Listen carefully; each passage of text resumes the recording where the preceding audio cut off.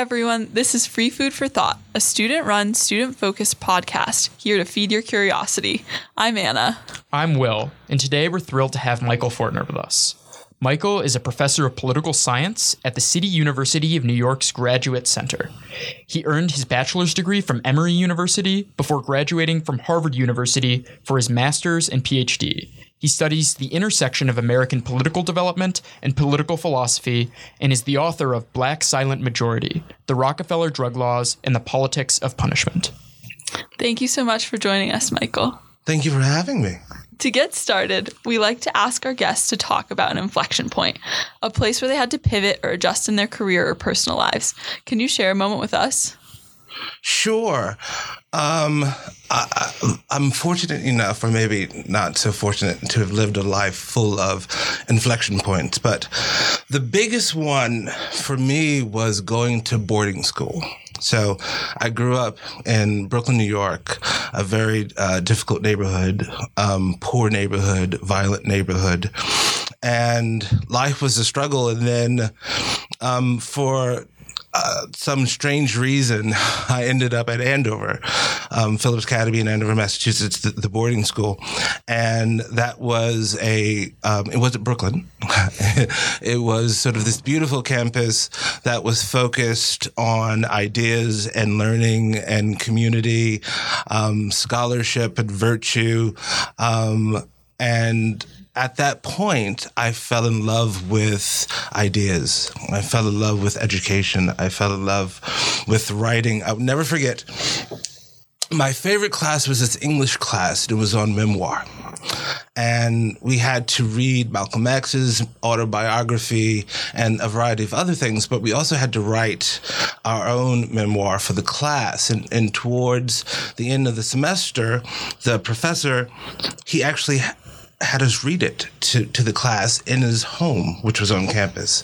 And I remember him sitting in this sort of old New England home, petting his dog, and at some point crying while I was reading my memoir. And after that, I said, this is, for me, this is my life, this type of intellectual engagement, this sort of personal attachment to people that you get in the classroom, that you get when you care about learning. This is what I want to do, would be a part of for the rest of my life. Do you think that that experience that was brought out in high school for you is just something that's in your bones? Or do you think that growing up initially in very different circumstances kind of helped draw that out once you had an experience later on? I think it's both. I mean, one of the interesting parts of my childhood is that my mother was a minister, and so I grew up in the church. And part of that was, for good and for bad, reading the Bible all the time and going to Bible study, and living in a different way, a culture of learning. Right. Where you are every Sunday and during Bible study sort of engaging a text. Right. And at the time, I thought the King James Version was just sort of beautiful language, and analyzing it and hearing someone sort of teach you about it and get you engaged. I guess that's where I sort of fell in love with that type of environment context. And then, when I got to Andover and seeing it in this sort of beautiful secular way, I was like, this is for me. Mm-hmm. So turning towards your scholarship, was there, what really inspired you to sort of write your book? I know the topic and sort of your findings came as a surprise for some people. Did you sort of stumble upon the topic, or did you what really sort of drove you to look into this issue? So I was actually not at all involved in this literature, in this topic. And I was working on my dissertation, and it was towards the latter end of my time at Harvard. And this book came out, The New Jim Crow, and everyone was talking about this book. And I was like, oh, wow, what's going on? And I hadn't read it, but it was everywhere. And then eventually I read the book. And I thought, wow, this is different. It's provocative, but it's profoundly wrong in a lot of respects. And I thought it was wrong because of my own experiences with violence and crime and drug addiction. And I thought there are core parts of the Black experience, the agency of Black people, the voices of Black people that was sort of left out of the text. So I said, you know what? I'm going to stop what I'm doing right now and start exploring this, because there has to be something here. My past could not have been unique. And so I went in search of, a history around the Rockefeller drug laws to see the role that African Americans played in their passage. I think that one of the reasons that the book by Michelle Alexander, New Jim Crow, is so influential, especially in the activist and campus environment. It's something I've been assigned in class. It's something I know many of my peers have read and take very seriously, is because it's a narrative that comports very well with the political goals that you might even share with Michelle Alexander. But nonetheless, some of your critics have said that your work would run right in the opposite direction. I know that one said specifically, if you take the activism of your Black silent majority at face value, then mass incarceration would seem a logical and just outcome. Do you agree with that? That's the end point of your research? Sort of logical and just. The problem is the just, right? If you this person, I don't think finished the book or read all of it, right? Because there's nothing in the book that argues that what happened was just.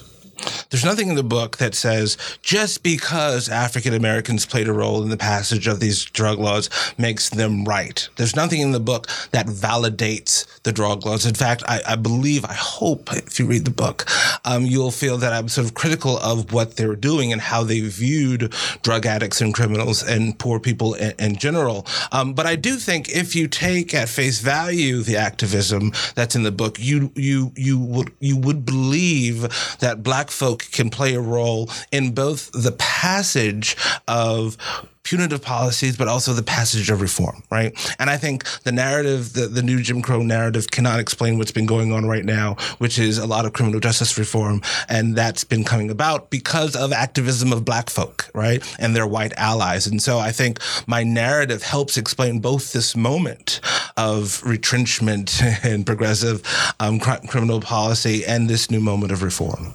I think we should take a step back for a moment, and for listeners who are less familiar with your work and your book, just explain how your research and even your lived experience causes you to differ from Michelle Alexander's thesis and from the understanding that listeners might have about mass incarceration. Right. So the core thesis of Michelle Alexander is that the modern prison system is the result of a drug war, right?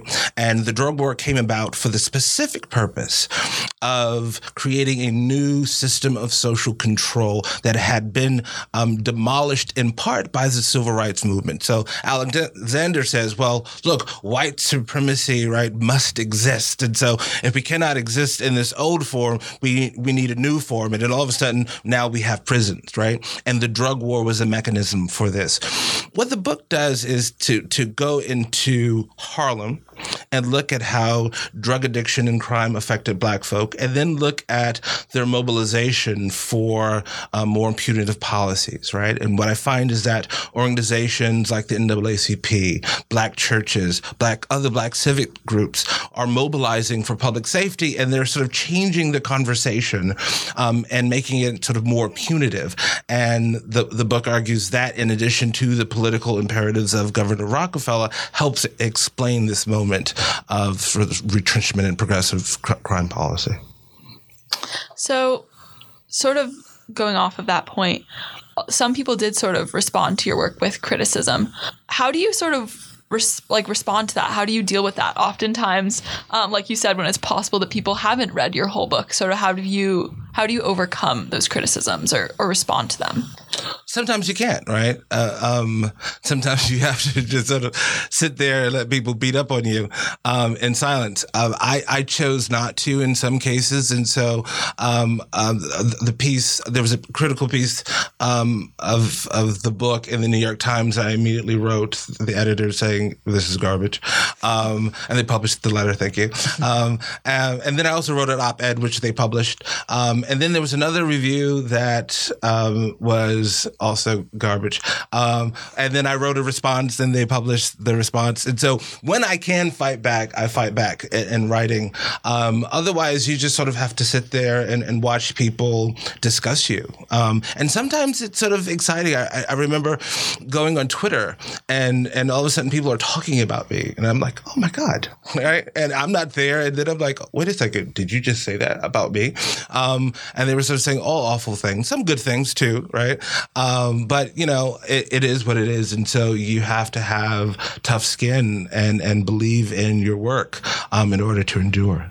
Has this experience of having a work that challenges some of the popular and mainstream psyche and really does have an influence on the debate around the issue affected where you see your scholarship going in the future? Do you think there are lessons learned for what you're going to do next? That's a great question.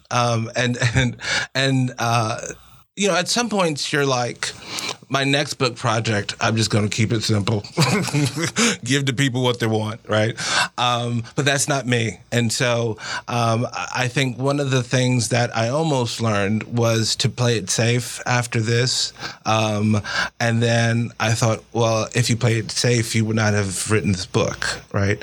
So the lesson I learned is, in fact, sort of follow your instincts, right? And also, as a social scientist, follow the evidence. And I think the evidence in the book supports the argument.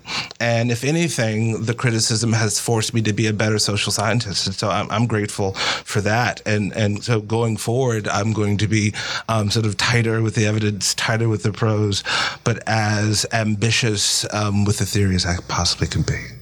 So I was looking on Twitter and I saw one of your sort of interactions with one of your followers who said he was really surprised by how similar everything in your book was with regard to incarceration policies in the 1950s and the parallels today. So going off of sort of that point and your research, now that you've sort of written this book about that time period in the 1950s and 60s, what do you see as being sort of the path forward with regard to the flaws of our current incarceration system? Well, I think we're moving in the right direction. We're decriminalizing marijuana in a lot of places, and I think that's helpful. We are pushing sentencing reform, and I think that's helpful. We're reforming the bail system. I think that's helpful. But I also think we are fighting crime in some places in ineffective ways, in some places not so effective. And so I think if we're going to continue down this road, we need to take crime seriously. And so I hope that as we are focused on demolishing the modern prison system, we also stay focused on fighting crime. You say we're fighting crime in ineffective ways. I just want to drill down a little bit on what you mean by that, because I think that a lot of people on a college campus, if they said the phrase, we're fighting crime in an ineffective way, they would mean we're doing too much. We're not being smart. We're being using too much force in the criminal justice and law enforcement system. But I sense from your saying that we're not taking crime seriously still, you might mean just the opposite. What does it mean to not? Well, in between, right? And so I buy the argument that many Black communities are over-policed but underprotected, right? That is, that the ways in which policing occurs is usually harsh and ineffective ways. So I oppose that. I don't support police brutality. But with that said, I do think if you think about Chicago every so often, right? And children dying because of stray bullets, you have to think, well, we need policing here. And so what does effective policing means? It usually means community policing, outreach, to community groups, individuals. It means using data effectively. We know that in many areas, it's just a small minority of people causing most of the crime. And so having sort of good data tools to drill down and find out where that's happening is helpful. So I think there's a way to be aggressive in policing without being brutal to people. And the more we're able to do that, I think the better off we'll be. I know that a lot of Americans sort of feel a sense of distrust towards law enforcement, especially after all the incidents of police brutality that we've seen over the past 5 years or so. Is it possible that the relationship between law enforcement and a lot of communities is, in some respects, like too frayed? Or like, how do we sort of reconcile the gap between the groups that law enforcement are supposed to be protecting and a sense of distrust towards law enforcement? But I think we need to complicate how we understand the distrust. Yeah. The traditional story is the distrust is only because of brutality. I think there's significant evidence, and in my book, I show that part of the distrust is they're angry that cops are not doing enough to fight crime, right? There are a lot of unsolved murders in communities. That causes distrust. When the cops do not sort of show up when you need them, but show up when you don't need them, that causes distrust. So I think if we can find a way, again, to make police effective agents in fighting crime in neighborhoods, that will help with the distrust. I hate to ask you to try to figure out the entire puzzle of the criminal justice and law enforcement. But go for it. Go for it. Why not? Nonetheless, yes. It's probably a less persuasive and exciting slogan to say police forces are racist. They're using indiscriminate force. Right. But also, we need to keep in mind that we have to be very aggressive in taking care of all of these problems that really are serious. To not have a monocausal narrative of what the problem of criminal justice in this country is a more difficult political movement. How should movements like Black Lives Matter that are bringing these issues into the forefront of the American mind change their messaging along the lines of your research to take seriously the issues you're talking about of reforming the criminal justice system while also keeping in mind the very real reasons that law enforcement is helpful in some cases? So some movements can't because they don't believe in it. I mean, at the core of some of these movements is an abolitionist belief that we need to abolish police and prisons. And so that's their ideological goal. That's their political project. And they believe that that would end crime. And so there's no part of my nuanced analysis that they would probably buy. And I think that's unfortunate because I do think where most Black folk are, and survey data sort of shows this, is not that, again, they want police brutality, but they want police to be effective in their communities. And so I think it's very simple to have a slogan of some sort that's for effective policing. Community policing, in many ways, is a phrase that says all you need to say, and suggesting that we want to make people's lives better, communities safer, but we want to do it in a way in which the communities themselves trust us and trust what we're doing. Well, after having asked you to solve all of America's law enforcement problems, I'm now going to ask you an equally difficult question, which is the last question that we ask all of our guests. Yes. And that's how you would define success and how you would advise our audience, students, to define success for themselves. Wow. For me, success is fulfilling your purpose. In a very simple way. And I know it sounds trite, but there's a point at which you figure out, or you don't, in a career or in a job, that this is where I'm supposed to be. And without a broader theological basis to it, but that this place feels right in profound ways, that I am, even when it's hard, finding joy in the labor. And even when it's good, I sort of enjoy the fruits just as much. So you are successful if you find yourself in a place of purpose, if you find yourself in a position in which you are constantly uplifting your own spirit, you are constantly uplifting the spirit of others, you are constantly learning and teaching and being taught, right, by others. I think for me, that's success. Unfortunately, that's all the time all the time we have for today. Thank you, Michael, for joining us. And to all of our listeners, remember to stay hungry.